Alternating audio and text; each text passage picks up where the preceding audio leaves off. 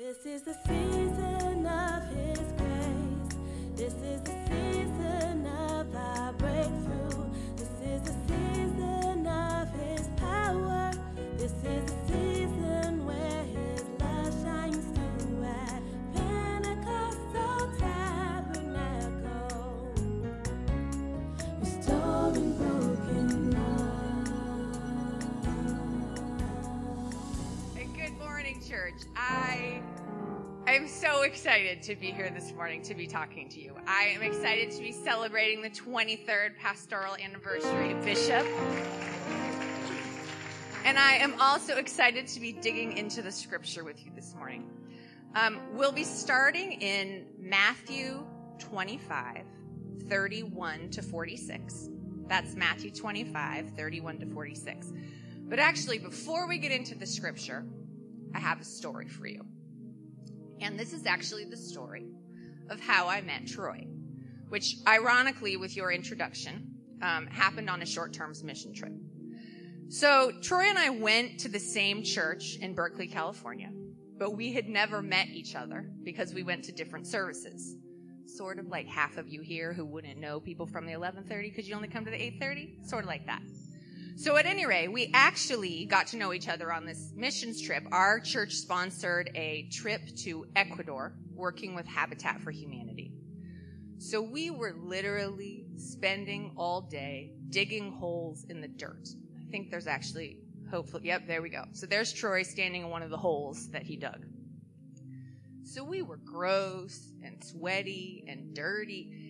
And when you're kind of into someone in that situation and you think that they might be kind of into you, that's divine intervention. So at any rate, things are going well. We're, hanging out, getting to know each other. We talk for hours on the way back on the airplane because when you're the team leader, you can organize where people sit on the airplane. Oh, did you end up next to me? That's great. So at any rate, everything's going great. But there was a problem. You see, 11 days after the trip ended, Troy was slated to move to Boston to start his job as a postdoc. 11 days. There could be no, let's wait and see how things develop. I felt a sense of urgency because I knew that his time in California was coming to an end. And I knew that there were things that needed to be said. So I did what every dating advice book will tell you is a terrible idea. I poured out all my feelings in an email that I sent after midnight. Now, as you can see, many years later, it has all worked out. And for that, I am a very thankful woman. But I think about the urgency that I felt when I knew that his time in California was coming to a close, and the way that it made me think about what was important to me.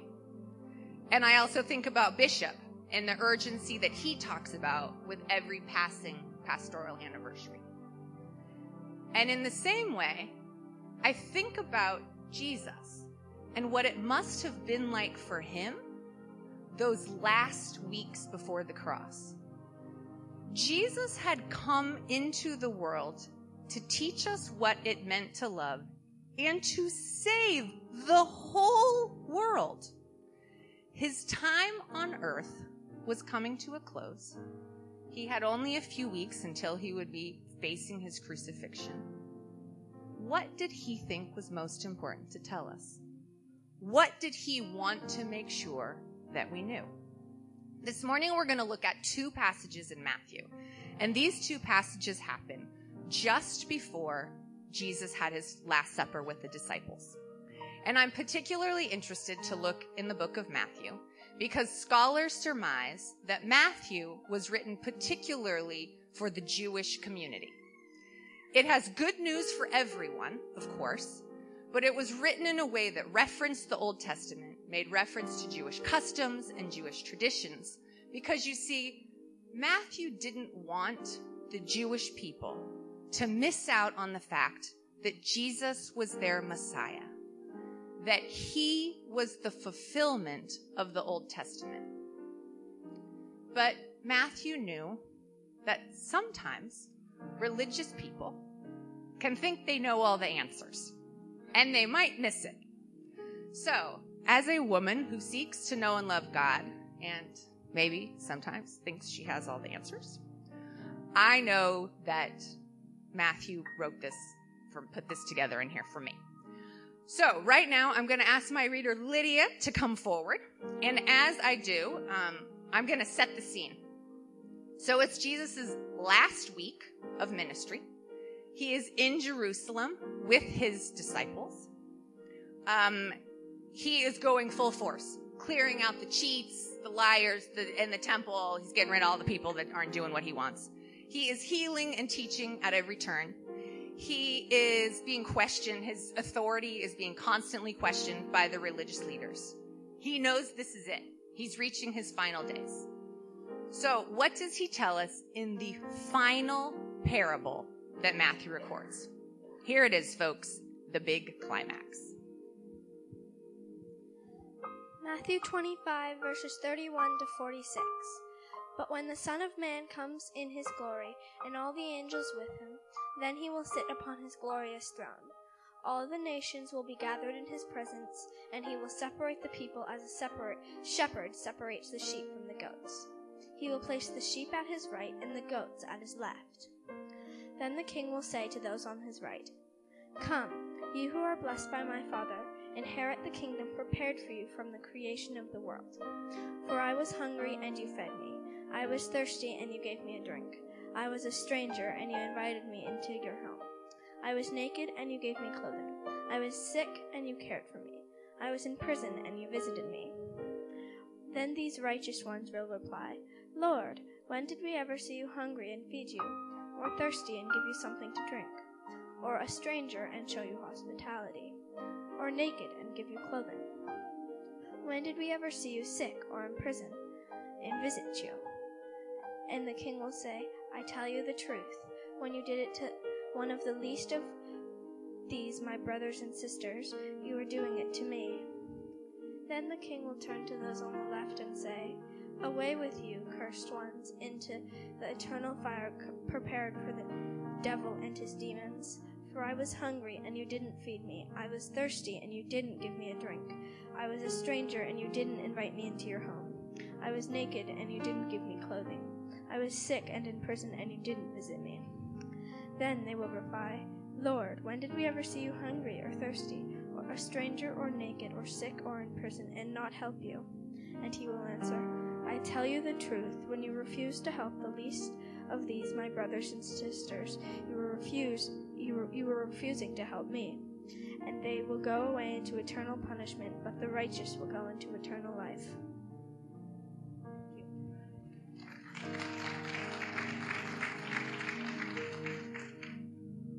So throughout history, Jesus has a way of setting before his followers two straightforward choices and letting them decide which way they will go. Two masters, two roads. And again, here, he is giving two choices. Are you a sheep or are you a goat? There's not a lot of gray area. Jesus isn't given a lot of wiggle room here. Are you a sheep or are you a goat? So let's go back and look at the opening phrases of this parable. If we can, is it possible to get on the screen the first part of beautiful. So, but when the Son of Man, and that's Jesus, comes in his glory with all the angels with him, he will sit upon his glorious throne. That is a beautiful image of Jesus in his glorious reign. Excuse me. He is Lord of lords. He is over all. All of the nations are gathered before him. People of every color, of every creed, of every culture. And then he says in verse 34, you'll notice that he refers to himself as king. Now, we refer to Jesus as king all the time, so that might not really stick out to us. I think we sang it 10 times this morning. this is actually the only place in all of the Bible that Jesus gives himself that title. He is drawing himself up to his full stature. He is communicating, I am King of kings and Lord of lords. I am ruler and judge over every nation. And in that time, he uses all that power and all that grandeur to tell us, I am getting behind the poor and oppressed. I am standing with the forgotten. I am one with the least of these. So as Christians, some of us have some kind of preconceived, ideas, stereotypes about what that final judgment's going to look like. So, we imagine Jesus there and okay, Jesus was my savior, but then what are the questions? Did you kill? Did you steal? Were you faithful to your spouse? But according to this parable, the question that affects all of eternity is, how did you love the least of these? So the Greek word for least is elachistos. Took me a while to be able to say that. So elachistos refers to the least, and it can be the least in size, but it also can be the least in importance, in authority, in the estimation of others, in rank and excellence. Can you take a look at that list and think for a minute, who does society label as the least? Looking at that list, who do we make the least? Because whoever it is, Jesus is saying, look, I am the ruler and judge of every nation, and I am siding with those who have no power. I am all in with those on the bottom of the pile, and I'm calling you to do the same. Talk about a revolution, people. Forget about upward mobility. Forget about climbing your way to the top. Jesus is calling his disciples and his followers to celebrate those at the bottom of the food chain. He calls us to a radical generosity. Generosity in spirit, in life, and in worship. A few weeks ago, Sister Regine talked about Jesus as the way, and that he shows us how to live. And this is another example of him living out what he calls us to. Jesus healed, he listened, he loved, he gave. He did these things when he was tired. He did these things when he was rested. He did these things when he was misunderstood. He did these things when he was understood. He did these things when he was thanked. He did these things when he was forgotten after he had healed. Jesus shows radical generosity in every circumstance. And in this passage, he is calling on us to extend that love and generosity to the hungry, the poor, the prisoner, the sick. His heart of hearts lies with those who are excluded and left out, those who are on the margins. Justice and generously serving the least of these are non-negotiables for Jesus. That is clear in this parable and the Bible as a whole. So in this parable, we've already looked at the king. Let's take a look at all the people. So there's this huge group of people from every nation, and they're gathered before Jesus. And the way that all of them say, when did we see you? And what I read as a puzzled tone makes me think that they knew Jesus, and they were pretty confident that they would recognize him if he came their way. But the people are divided into two groups, blessed and cursed because of how they led their lives. Now that might lead us to believe that the cursed people were killing and stealing and lying and doing all these things. But that isn't what it says. It mostly says they're cursed because of what they didn't do. They were probably comfortable at home, taking care of me and mine.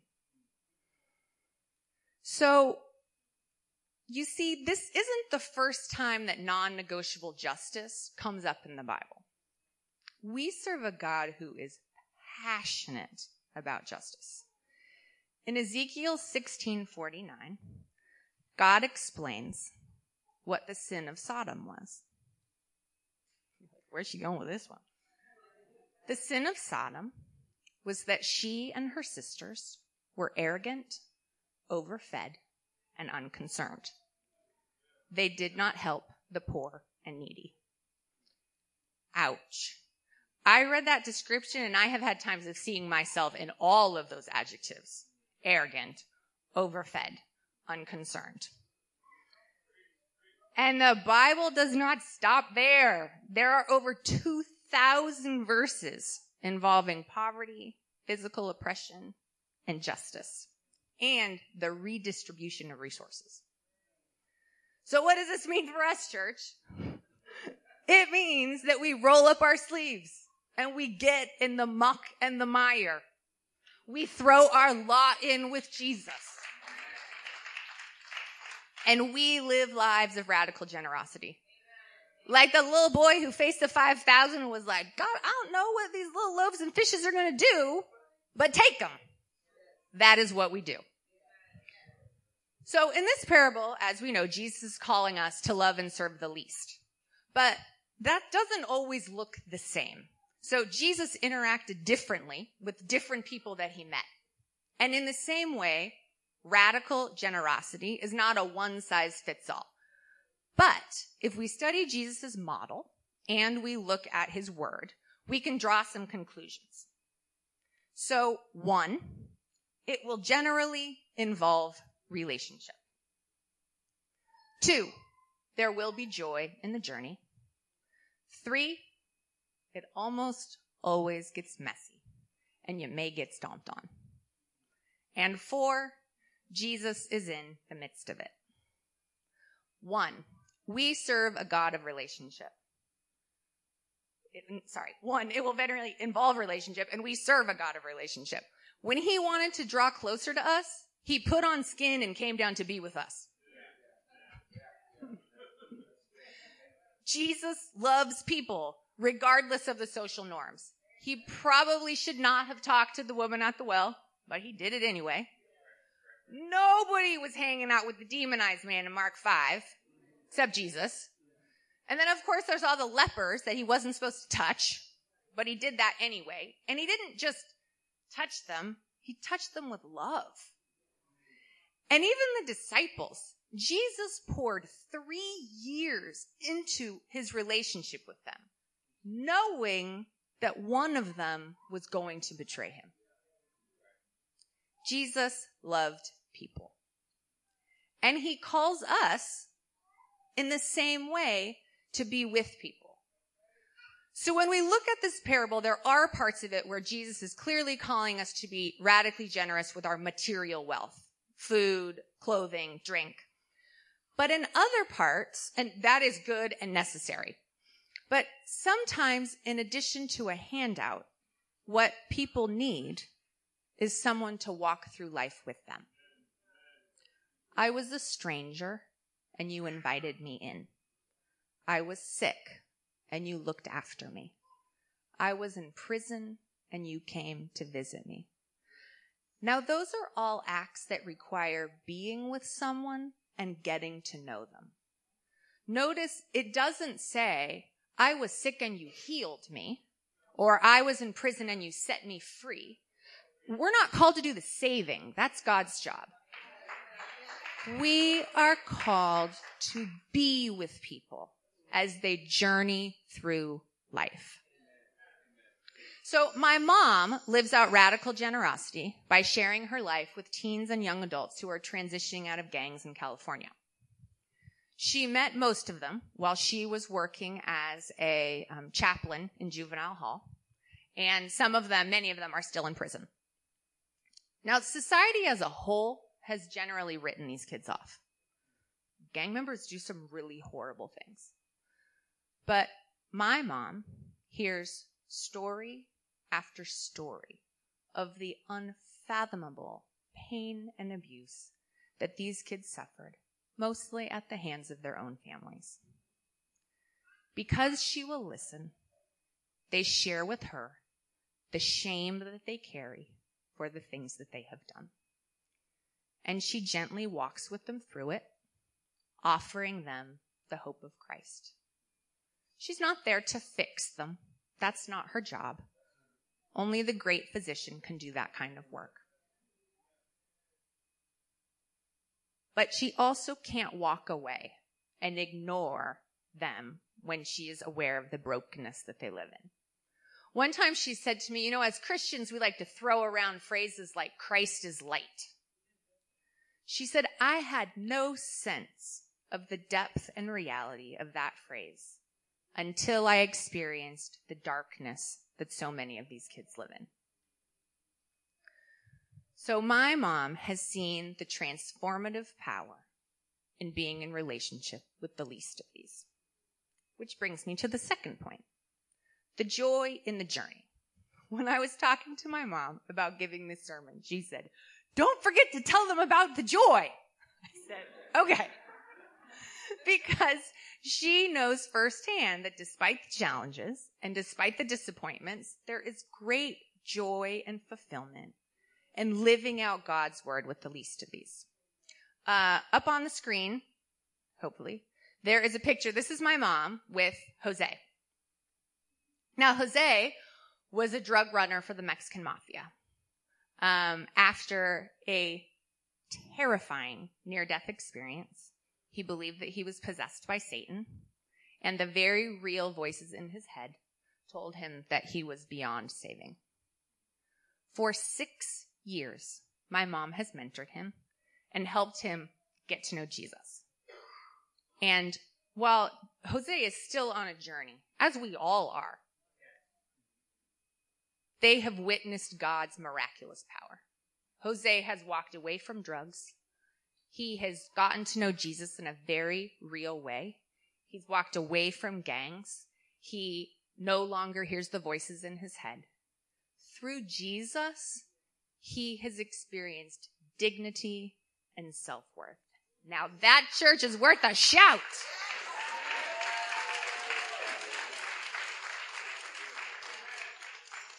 No one can take the joy and the awe that my mom experiences in seeing Jesus meet and heal people who thought they were beyond saving.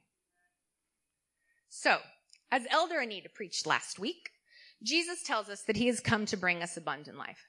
Now, abundant life is not about the accumulation of more stuff. And it's certainly not about just filling our lives up with a lot of activities that make us feel important. This is me preaching to myself. Abundant life is a life that's rich in love and brings glory to God. It's a life that fills us to overflowing like no earthly thing can.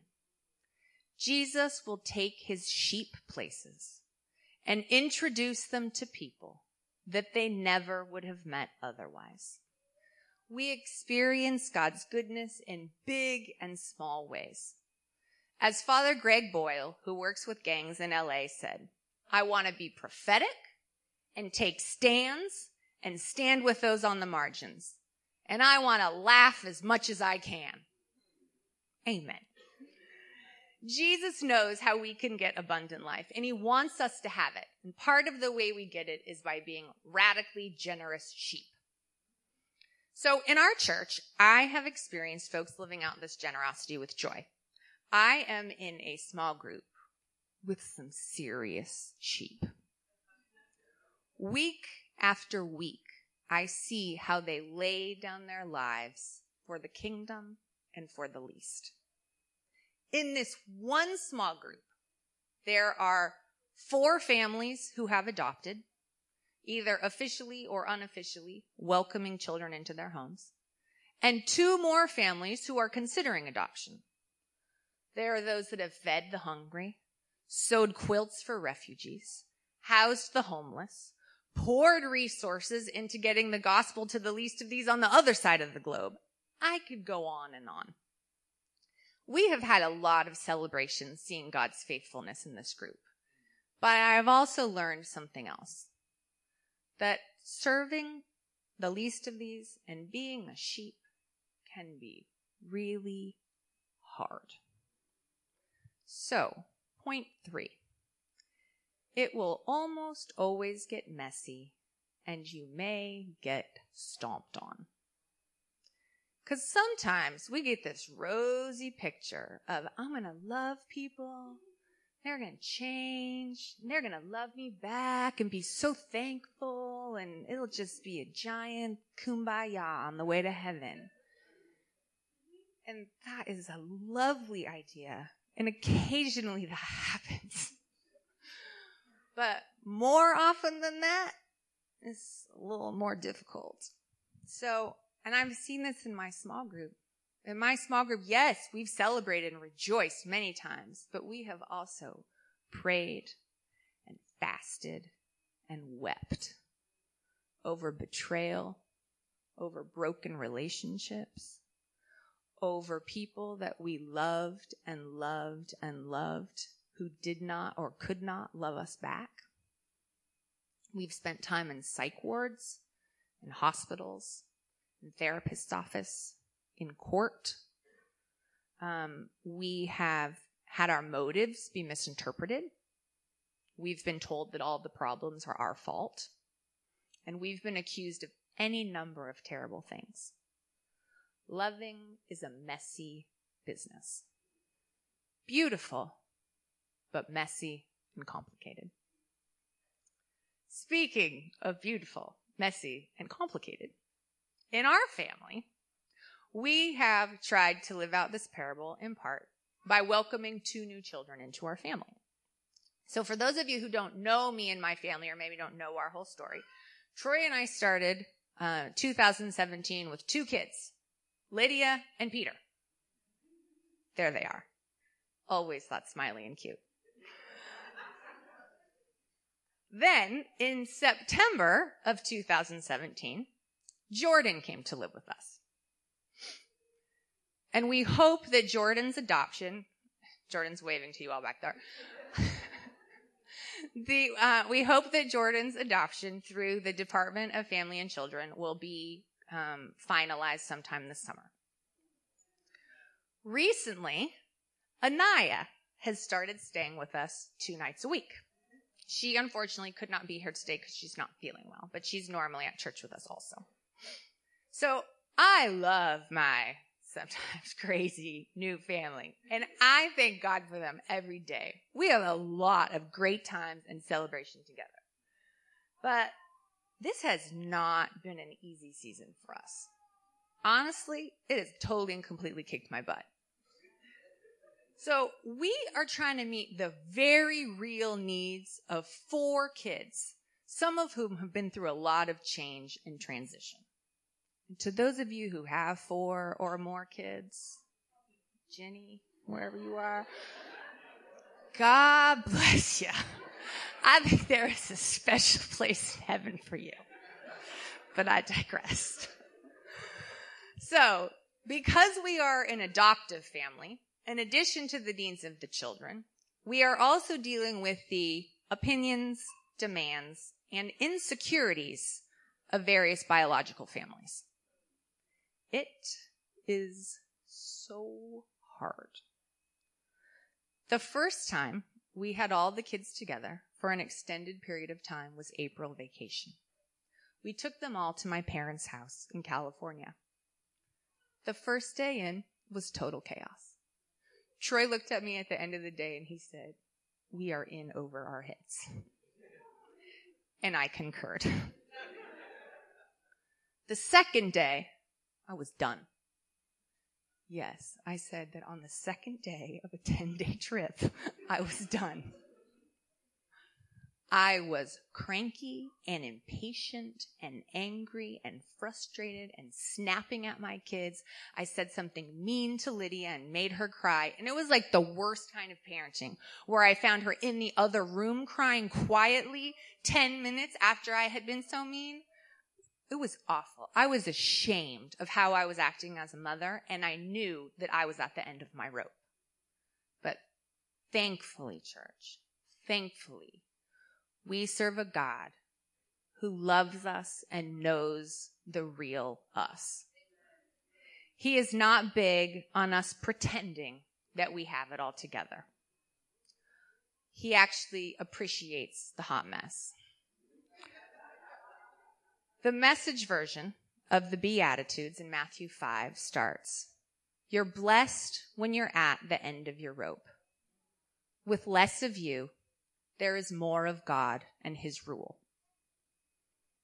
And that morning, as I sat on my bed crying, wondering what we had gotten ourselves into, and listening to Oceans on repeat.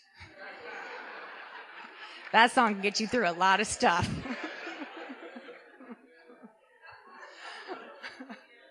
I knew that that's how it was going to have to be. More of God and less of me. I will call upon your name and keep my eyes above the waves. Jesus, Jesus, Jesus. And Jesus did meet us there that week because that's what Jesus does. He shows up. And it got a lot better. We ended up having a great week together as a newly formed family. There were memories made, there was joy, there was laughter, still some chaos. But overall, it was a wonderful week. And I would love to say that it has been smooth sailing since then. But friends, this is real life. So one thing that loving the least of these and people on the margin has reinforced for me is that hurt people hurt people. So just the other night, after a particularly trying day of feeling beaten down, I talked to a couple members of my small group and I said, "I'm done being a sheep. I want to be a goat." Occasionally I'm prone to dramatics. But here's the thing. I don't actually want to be a goat. Because while this season of my life has been challenging and at times painful, it has also been beautiful. And I have experienced Jesus in ways that I hadn't before. Because Jesus is in the midst of it. Point 4, Jesus is in the midst of it. And this is what he tells us in this parable, right? If you look at the parable, it says, "Whatever you did to the least of these, you did to me." It's not for me. It's actually to me. In some mystical, inexplicable way, Jesus is right there in the midst of the situation with us. When we love and serve the least of these, we love and serve Jesus. He is the top and the bottom. He is the ruler and judge and the least. I can say firsthand that this has been true for me. Instead of relying on my own strength, I have to rely on his. And when I rely on him, he comes through.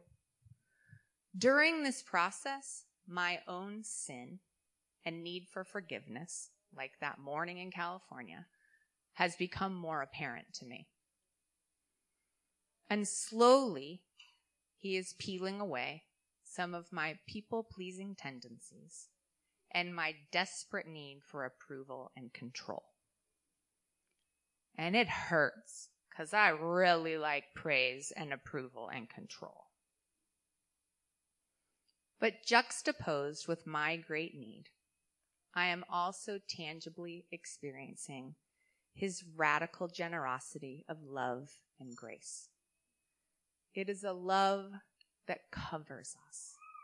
It is a grace that says, "I know you don't have it all together. I don't expect you to. Come and lay it at my feet. I invite you to be with the poor and the broken so that you can be with me." Because in the end, it all comes down to being with Jesus. Loving the homeless, the orphan, the prisoner, the mentally ill, are ways that we worship Jesus By generously loving them, we generously love and worship him. Which brings us to our final passage of Scripture. Peter, come on up. So this is about a woman who generously loved Jesus, the woman who brought the alabaster jar of perfume to anoint Jesus.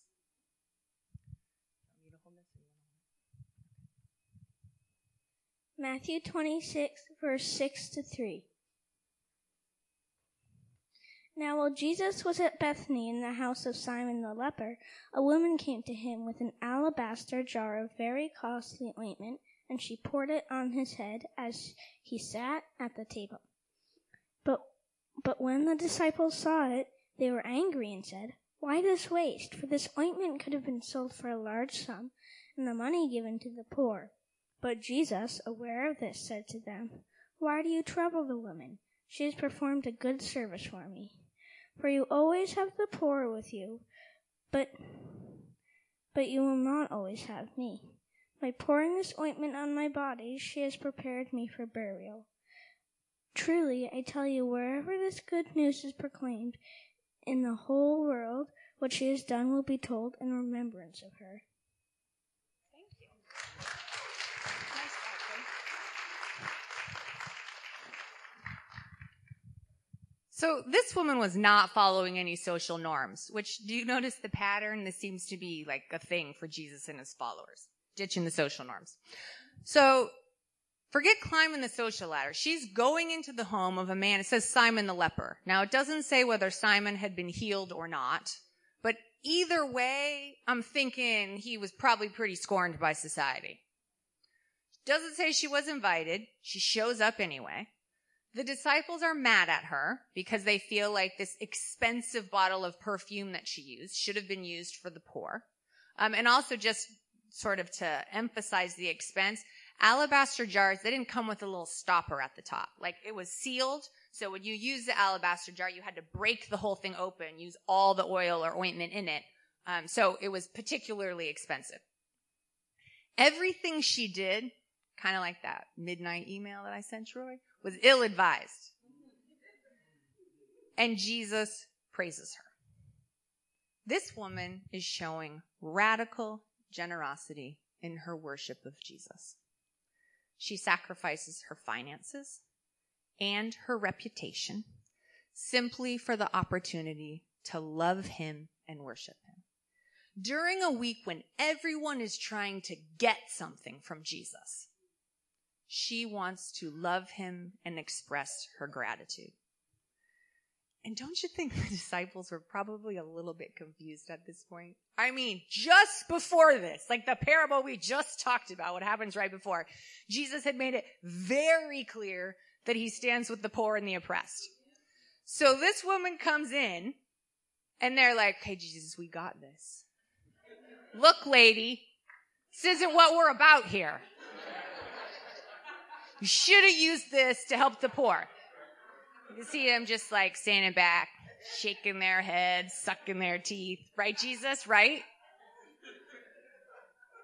But Jesus does not agree with them. In fact, he praises the woman for her generous act of worship, because the kingdom of God does not function like the kingdom of this world. It is not an either-or issue. We serve a generous God who calls us to a faith born of generosity. There is no love the poor or love God. We're not working with limited resources. God's resources are so immense that it is always an and. We live out radical generosity in our worship, which results in an outpouring of that same generosity in our lives. We don't function out of fear, worrying that there isn't enough. There is always enough. Like this woman, we too should be inspired to exercise our faith generously, even embarrassingly so. And we do this because of what Jesus did on the cross for us. In the eyes of the disciples, what this woman did was short-sighted. She was only looking out for herself and not the poor. But it was actually the disciples that were short-sighted. Jesus had told them that he was going to be crucified, but they didn't want to hear it. They weren't ready to let go. This woman, however, not only loved Jesus selflessly, but her act of worship honored him and prepared him for what he must do next. Verse 12 says, "By pouring this ointment on my body, she has prepared me for burial." She was preparing him for the radical generosity that he would show to us by going to the cross. His body was broken. His blood was poured out so that we might be made right with God. His suffering, death, and resurrection was our good news that's referred to here that will be proclaimed in all the world. Jesus loves us so much that he gave his life for us. He loves me with my people-pleasing tendencies and my ugly pride. He loves you with whatever mess and baggage you bring to the table. And in his final days, when his time was coming to an end, he tells us, "You love me back with your generosity." Generous worship that's about me and you and not what's going on around you. Generous living that functions in an economy of abundance and not one of fear. And generous love for all, especially the forgotten and the pushed aside. If this is what Jesus wants, then I encourage you to figure out what it means for you to be a generous lover of God and people. God made you you. So the ways that he calls you to love and give are different than what he calls me to do. Pray about it and ask God how and where he is asking you to step out in generosity. There is a great cloud of faithful witnesses who have gone before us generously loving and serving. Today, we honor one of them in our bishop, who was both a generous servant and a generous leader of people. He spent the last few weeks traveling all over Romania, ministering to people there. And we're glad you did that, but it's good to have you back. There are also many other saints who have led the way for us. And to finish today, I'd like to play a song for you. It's by a Christian artist named Sarah Groves, and she shares with us the ways that different saints through the ages have chosen to sacrificially and generously love. I pray that the song will inspire you as it does me, and after the song is over, I will pray for us. Now say a prayer that the song works.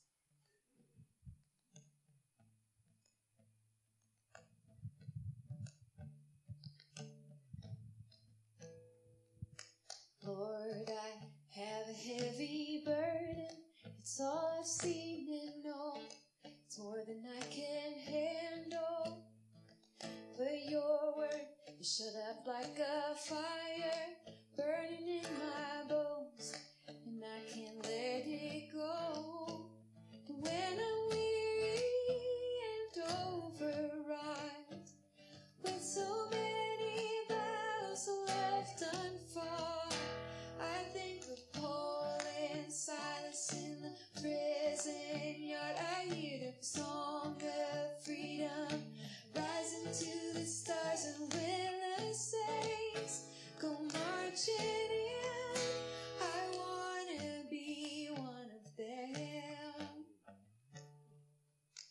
Lord, it's all that I can't carry and cannot leave behind. It all can overwhelm me, but when I think of all who've gone before and lived a faithful life, their courage compels me. And when I'm weary and overwrought, with so many battles left unfought, I see the servant Moses in the Pharaoh's court. I hear his call for freedom for the people of the Lord. And when the saints go marching in, I wanna be one of them.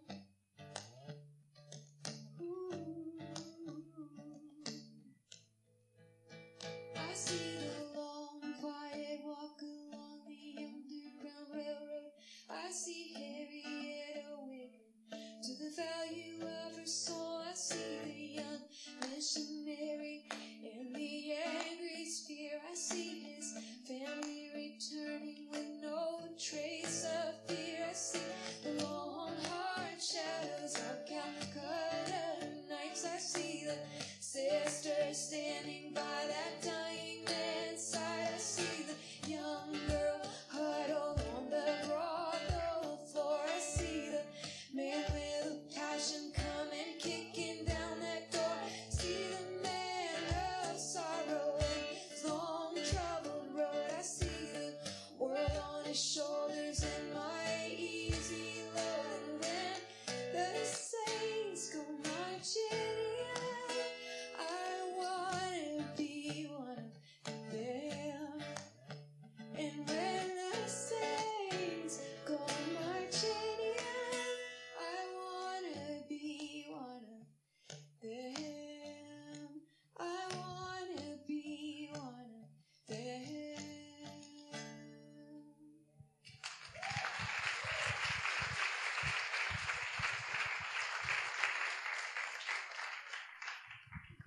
Amen and amen. I love that song.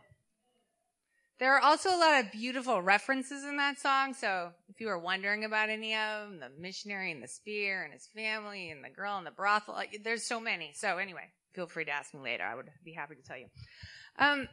So the song talks about saints who were on a journey with Jesus, figuring out what it means to love and serve him on that journey. And many of us in this room are somewhere on that journey as well. As we said earlier, we serve a God of relationship who knows and loves us and wants a personal relationship with us, even with all our mess and all our ugly. The relationship starts with a decision that says, I give up control. Jesus, I give it to you. Jesus, we're on this journey together.